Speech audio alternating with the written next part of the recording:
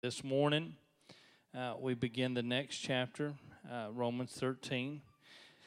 The previous chapter started with instructions regarding our relationship with God, and it progressed to our relationship with our fellow man. And we spent a lot of time in the last two lessons talking about love and how love compels us to love as we've been loved, to forgive as we've been forgiven, to show mercy like we've received mercy, to treat others the way we'd want them to treat us. Amen. To treat others the way that God has treated us. The standard is not how somebody else treated me. The standard is how I was treated by God. Amen. And when I was unlovable, He loved me. Amen. When I was worthless, He died for me. Amen. When I had nothing to offer Him, He gave me everything. And I am to treat every other individual the way that I've been treated, not by individuals, but by God. Amen. The standard is not do unto others as they have done unto you. The standard is do unto others as you would have them to do unto you. How do you want to be treated? Amen. And this is the way I want to be treated. I want to be treated the way that God has treated me. Amen. He's shown me mercy. He's shown me grace. And He's shown me His great love. Amen. Now, and this is the segment of the letter that deals with very practical Christian living. It's answering the question, how shall we live? How do we live now that we're Christians? So now we turn the page, we enter a new chapter, and now we're going to address our relationship to society. And it begins with our obligation to secular government. I'm going to tell you at the outset, there's not a deep, profound spiritual point that's going to be made this morning. Amen. We're going to talk about citizenship, if that's all right. Amen. Because as a Christian, I may be saved and I may be a citizen of heaven, but I still live in a secular world that is ruled by a secular government, and I need to know how I relate to that government. Amen. And so it begins, this chapter begins with our obligation to secular government. As Christians, we have a responsibility to submit to civil authority. Amen?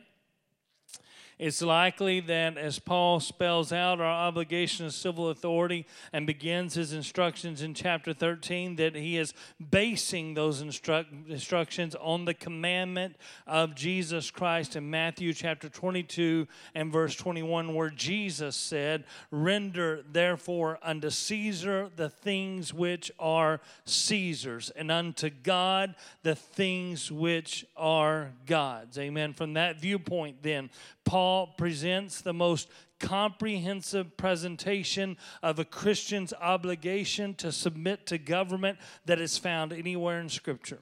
Amen. This passage that we're going to look at this morning sets the standard for how Christians interact with society in every age, across every generation, regardless of the society or the times. These are simple, timeless truths. Amen.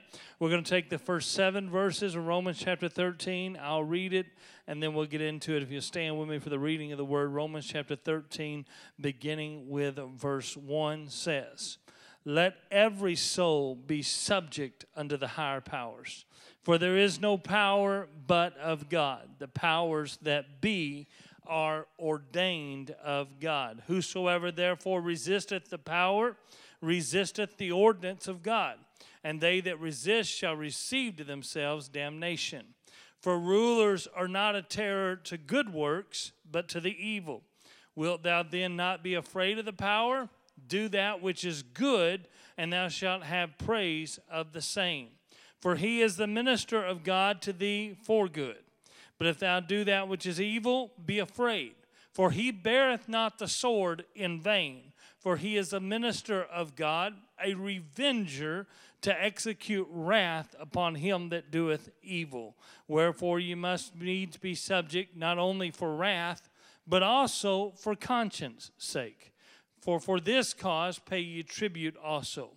For they are God's ministers, attending continually upon this very thing. Render therefore to all their dues. Tribute, to whom tribute is due. Custom, to whom custom is due. Fear, to whom fear, and honor, to whom honor. Amen.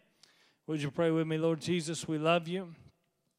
We prayerfully and carefully take up the word of God, Lord, and we ask that you let it shine into our hearts, Lord, and let it speak to us, Lord, and let it develop us and change us into what you would have us to be. Let the word of God that is about to be preached in our hearing, Lord, have an eternal impact upon our lives. And Lord, we're asking that you to have your way in this service today in the precious name of Jesus Christ. Would you say amen? Amen. You may be seated. The first verse said, "Let every soul be subject unto the higher powers. For there is no power but of God, and the powers that be are ordained of God." Let every soul, Paul said, be subject to the higher powers. That's the key statement for the whole passage. Paul makes it plain that this is a universal principle.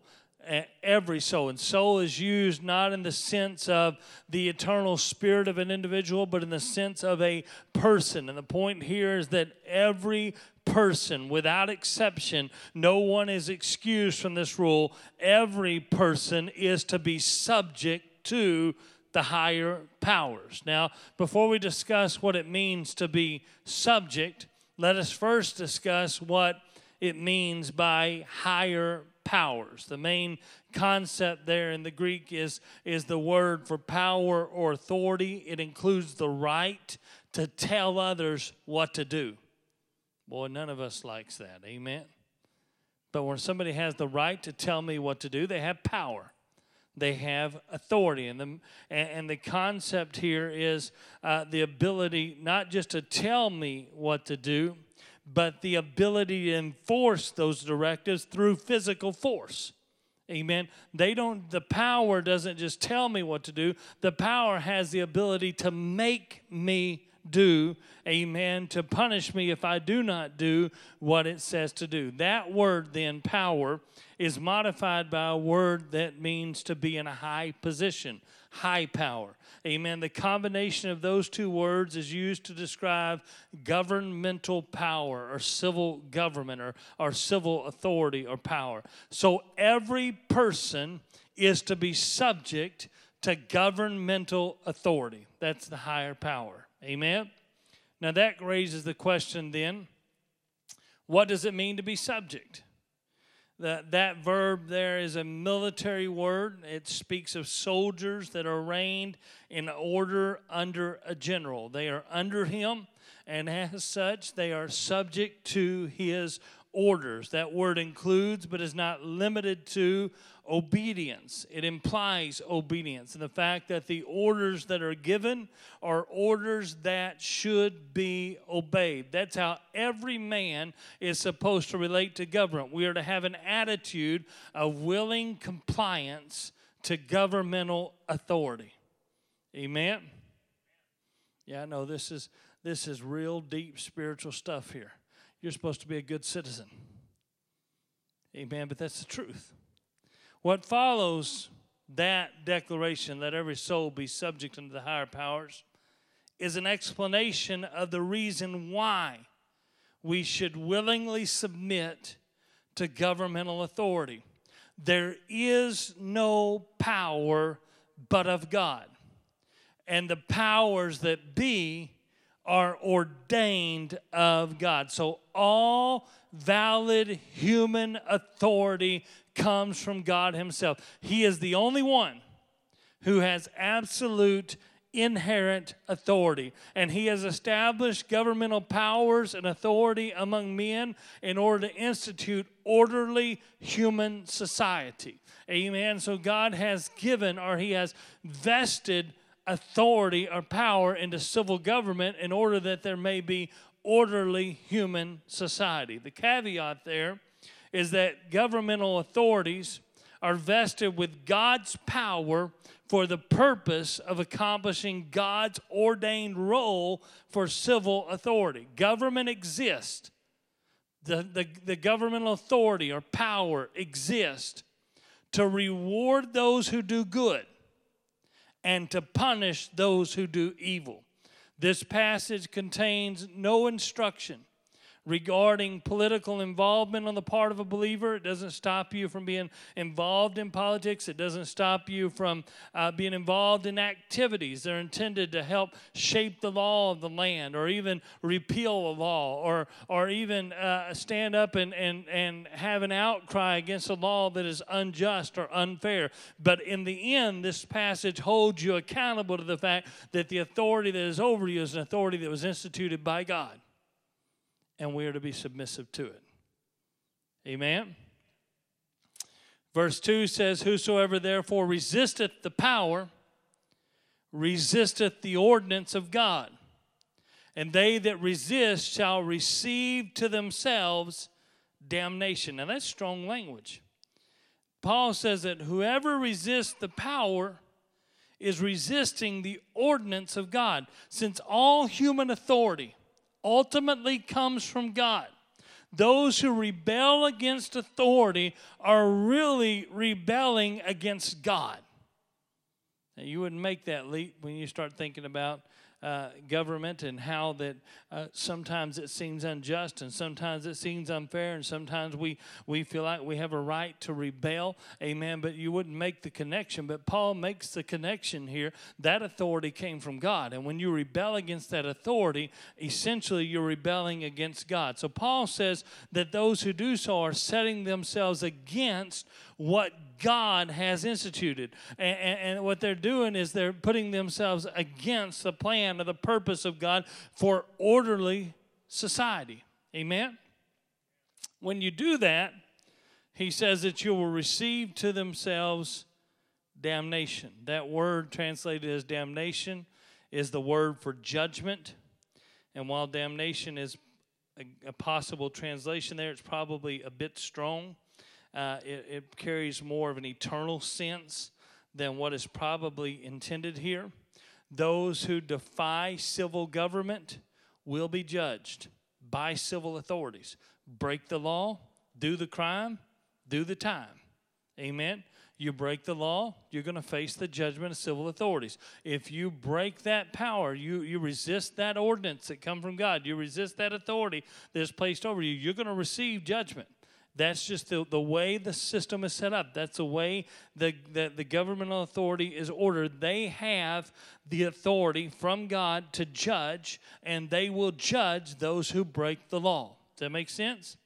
And that is the role of government. That's why God put government in place. That's why there is human government. God did not make humanity to live in a condition of anarchy where there was no government. He made man to live in a condition of human government, and that human government is there to punish those who do evil. Amen? And to reward those who do good. And so when government punishes those who break the law, it's acting within the authority that God has given it.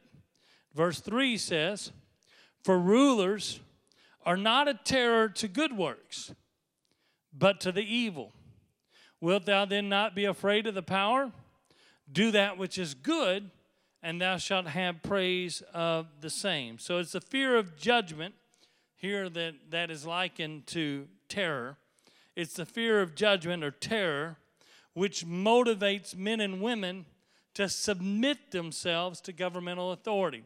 Now, fear is given here as the lowest common denominator. That's what binds all men together under the power of the authorities. We all know that if you break the law, you pay the price. Amen?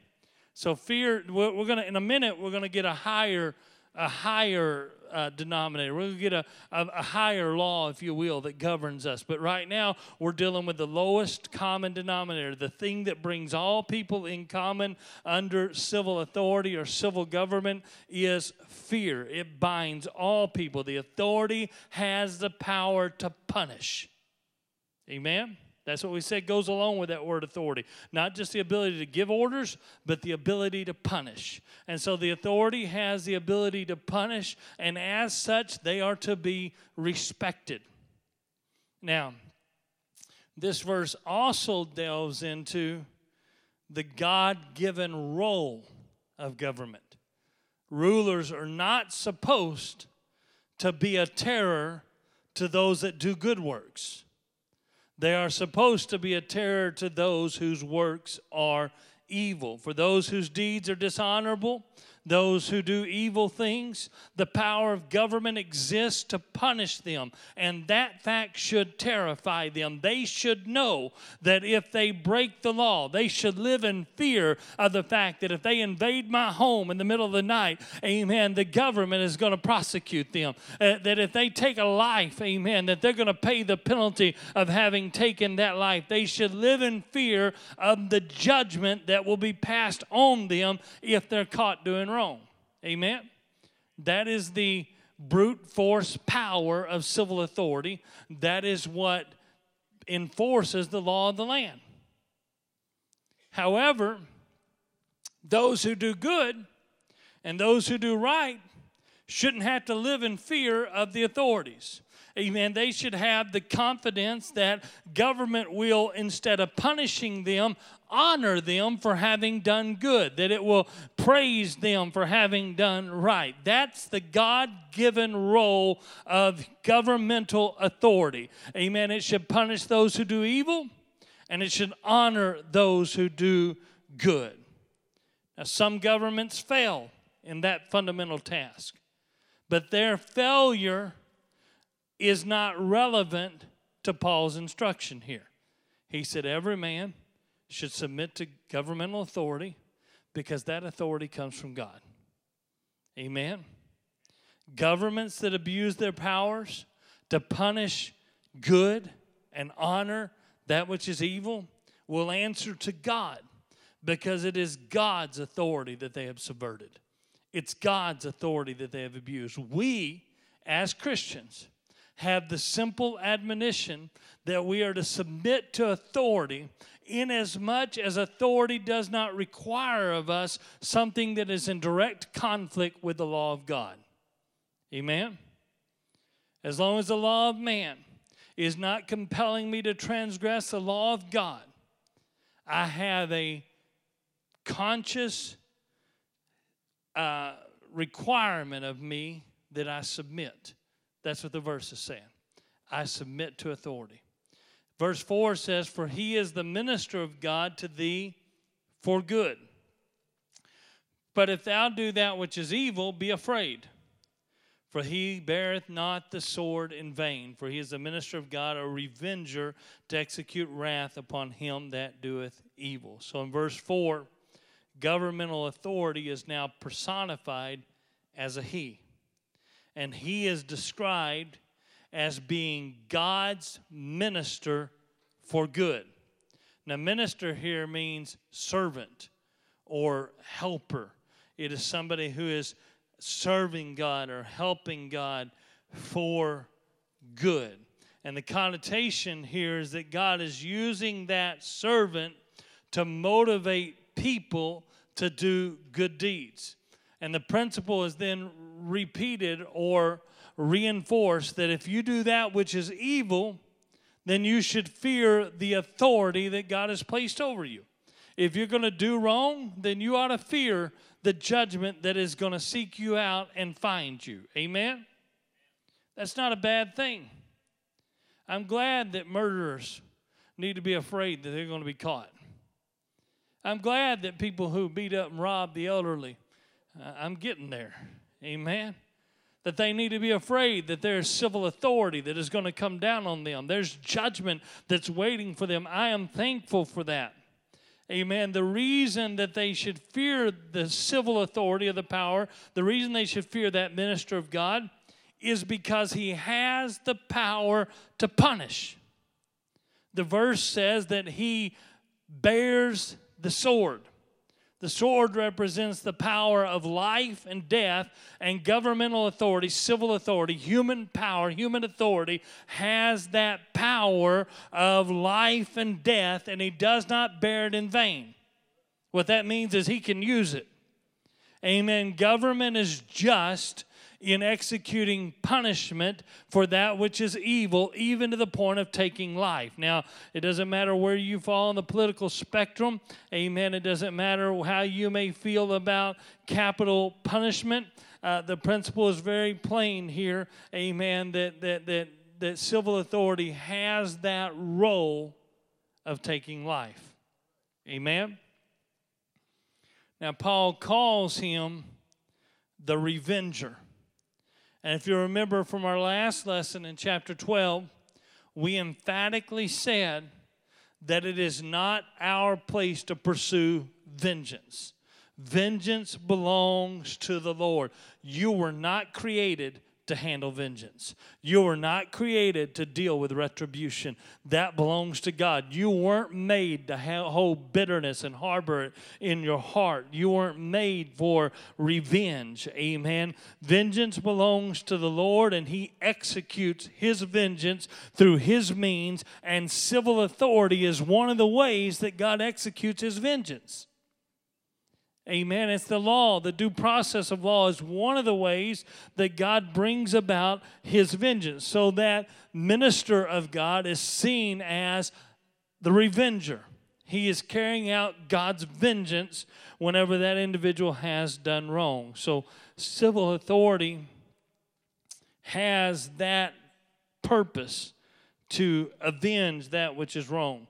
Now, God's always given this purpose to believers, to those who, individuals that are attacked and harmed and wronged. You have the responsibility to respond with love. That's what the last two lessons are about. That's what all of the latter half of chapter 12 is about. You have the responsibility to respond with grace and forgiveness and mercy. Remember, He loved me when I didn't deserve it. He showed me mercy when I wasn't worthy of it. He forgave me when I did not deserve forgiveness. That's what's required of you. Amen. But God has the authority to exact vengeance. Amen. And He uses civil government to do it. Does that make sense? Amen. Government's job is to punish evildoer. We don't punish them. We let God handle that. We let God take care of it. And so regardless of where you stand, this verse is definitely a clear indication that God has ordained capital punishment. The sword is given as an example, the ability to take life and death, or the ability to have power over life and death. And it is not given as the example of the only kind of punishment that there is. I'm thankful that they don't behead you for a speeding ticket. Amen. But it is given as the extreme form of punishment, and then it encompasses all other forms of punishment that fall under it. The sword represents the power of civil government. Amen? Verse 5 says, "Wherefore you must needs be subject not only for wrath, but also for conscience sake." So the first principle that we were presented with is the lowest common denominator. Fear is the motivator for obeying civil government. If you break the law, you're going to get in trouble. Amen. That's enough lots of times to keep people in line. Parents, understand this with your children. Amen. They know that if they're going to be punished, that they don't break the rules. But the minute they get the idea they can break the rule without being punished, you're in trouble. Amen. Right? We've all experienced that. So that's the lowest common denominator. Fear is the motivator. All men everywhere understand the language of fear, and we submit to governmental power because we recognize that it has the ability to cause us harm. It has the ability, if we fail to submit to it, to ultimately take our life. But this verse presents us with the higher principle. Another source of motivation that is less negative and more positive. Paul says that we need to be subject to the authorities that God has placed in our life, not just because of wrath, not just because of the punishment that they can bring to bear on us, but also for conscience sake. Amen? Our conscience should compel us to yield to the authority that God has placed in our life. It shouldn't take the fear of punishment to keep us from doing evil. It shouldn't take the fear of the sword to stop us from doing that which is wrong. It should be enough to recognize that the authority that we are violating is an authority that was placed there by God, and our conviction regarding God's divine order should be enough to keep us in submission to governmental authority. It should be strong enough to motivate us not to transgress the authority that God has placed over us. Amen? To do all things decently and in order. There's an important truth then presented here.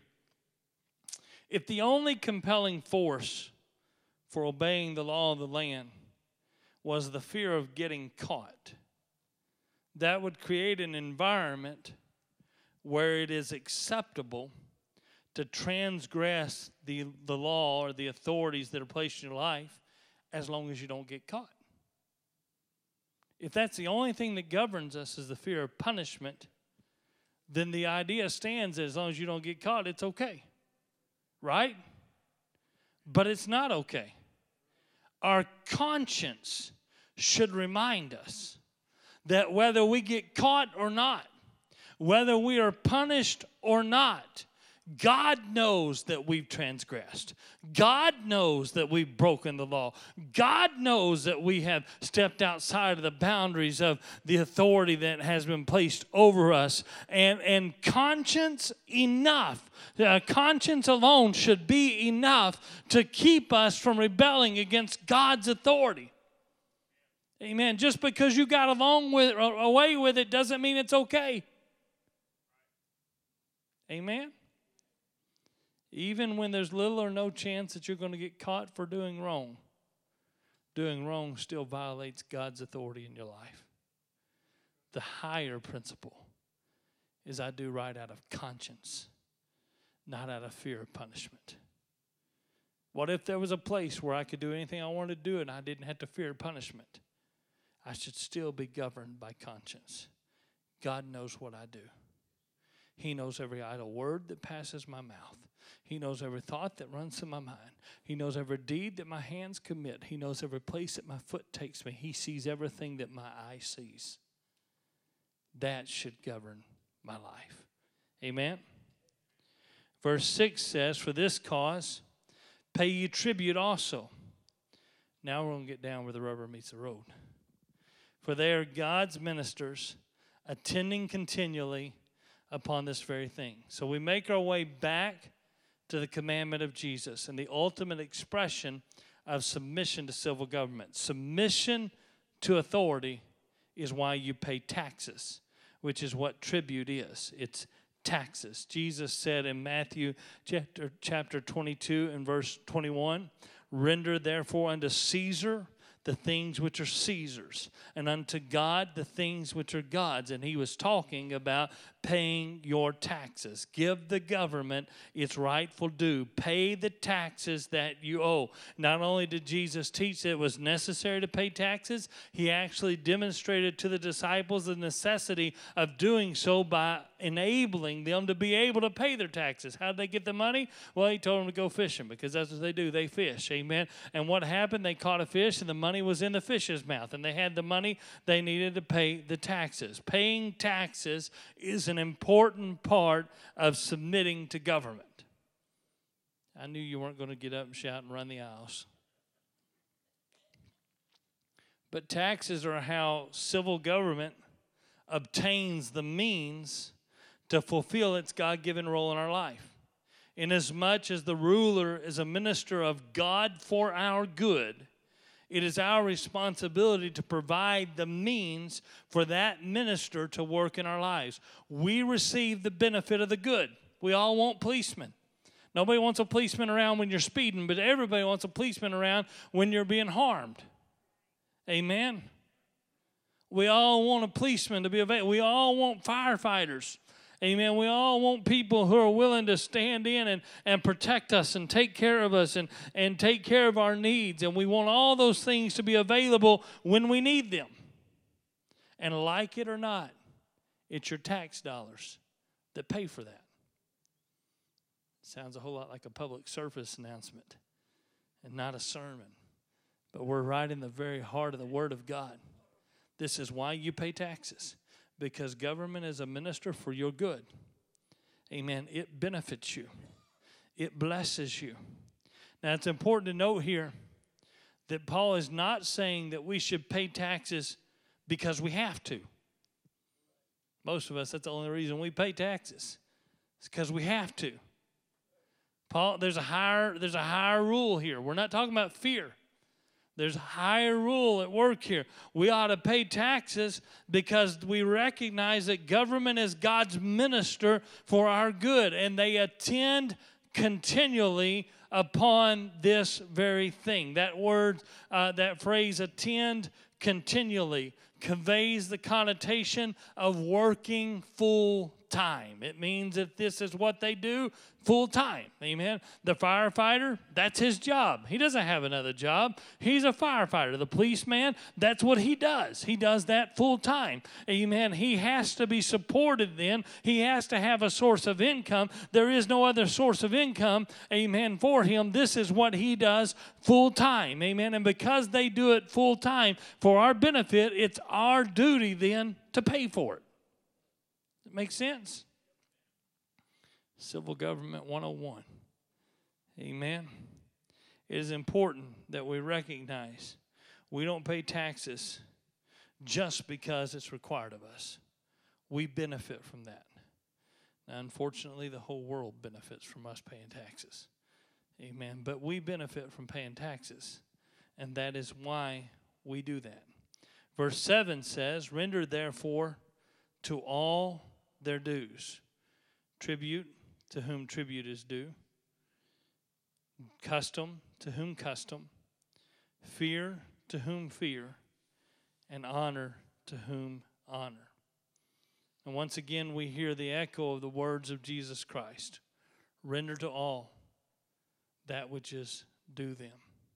Render unto Caesar that which is Caesar's. Render to every man that which is rightfully his. The instructions that are given in this verse are given as imperatives.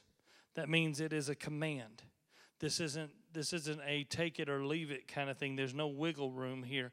Amen. This is the kind of behavior that is expected of followers of Jesus Christ. Amen. We are to render, therefore, to all what is due to them. So Paul gives us 4 examples of what we are responsible for giving to those who deserve it.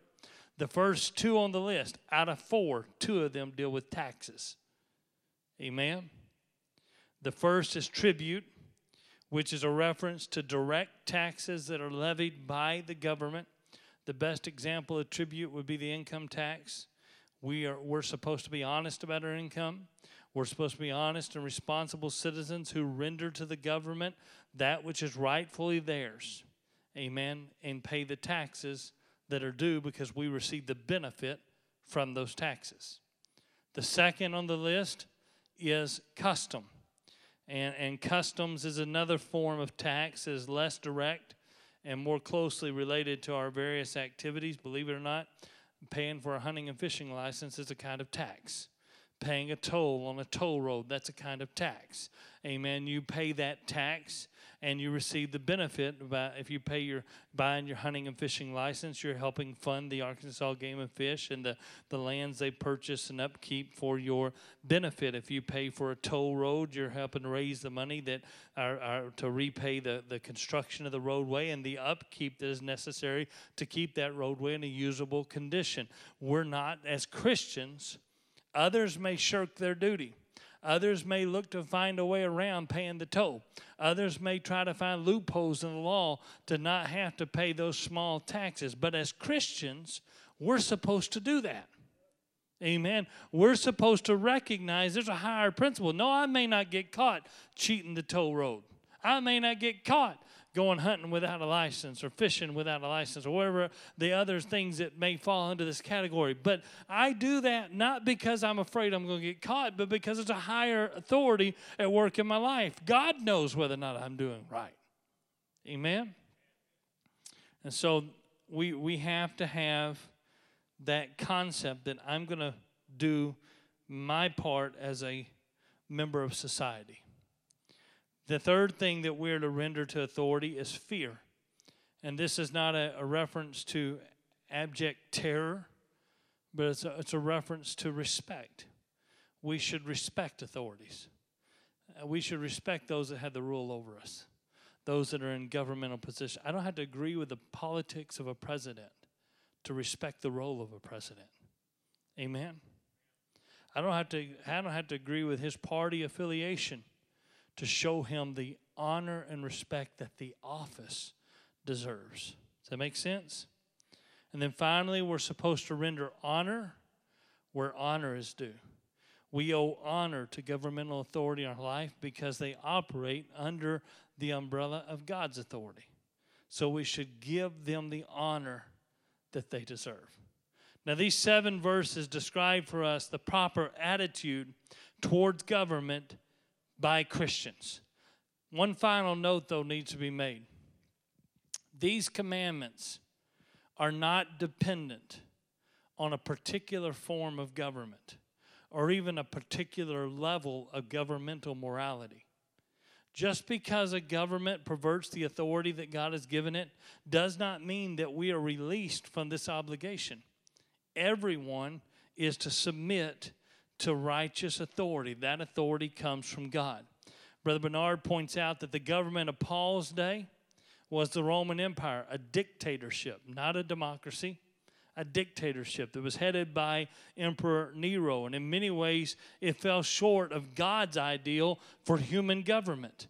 It allowed many ungodly and unchristian practices to take place. Nevertheless, it generally upheld the law. It generally punished murderers and punished thieves and punished criminals and punished those who victimized people. And in the general sense, it upheld law and order. And Paul, though he would eventually lose his life unjustly at the hands of the Roman government, he admonished believers everywhere to submit to the authority of that same government. Not because it was 100% right, but because it derived its power from God. That's how serious this is. The principle is that we are to be submissive to government even when the form of government is faulty. We're to be submissive to government even when individual rulers are inadequate or even evil. There are no limits placed in this passage on a Christian's responsibility to submit to governmental authority, no matter if the authority is exercised in a noble way or in an oppressive way. If it's gained legitimately or illegitimately, that doesn't matter. Linsky says in reference to these verses that the fact that authorities may act criminally changes nothing as to God's will regarding their establishment among men. Amen. That's God's business to take care of that. It's my business to fulfill my role as a citizen in a society and submit myself to the authority that's been placed over me. Amen. God ordained human government. God put it in place. And God expects us to submit to it. He'll handle tyranny in His own way, in His own time. Amen. We can trust Him. He is the one who takes care of vengeance. Amen. He'll do it according to His own purpose. The biblical record even bears out that God sometimes uses tyrannical, evil authorities and evil governments to accomplish His own purpose. Amen. You read the Old Testament. You read about the falling away of Israel. You see how many times God takes an evil, tyrannical ruler and uses them to bring judgment to Israel. Amen. Brother Littles mentioned it last week while he was preaching, talking about Shadrach, Meshach, and Abednego, and how that the commandment was given by God to submit to that terror that was coming, to submit to that judgment that was coming, not to oppose it. And how that the king decided to oppose it, and they fought, but how Shadrach, Meshach, and Abednego and Daniel submitted to that authority, and how God used that submission to bring about His. That was an oppressive, evil, terrible government. But it was God's will and the fulfilling of God's purpose and plan that those children of Israel were pushed into that for 70 years for judgment. And then God used that very tyrannical, evil rulership, or the one that replaced it, to rebuild the temple. Amen. As much as I hate to say it, as an American, we'll celebrate the 4th of July here pretty soon. And I am devoutly American. Amen. But the Bible never condones violent rebellion against government. It's not our place to handle that.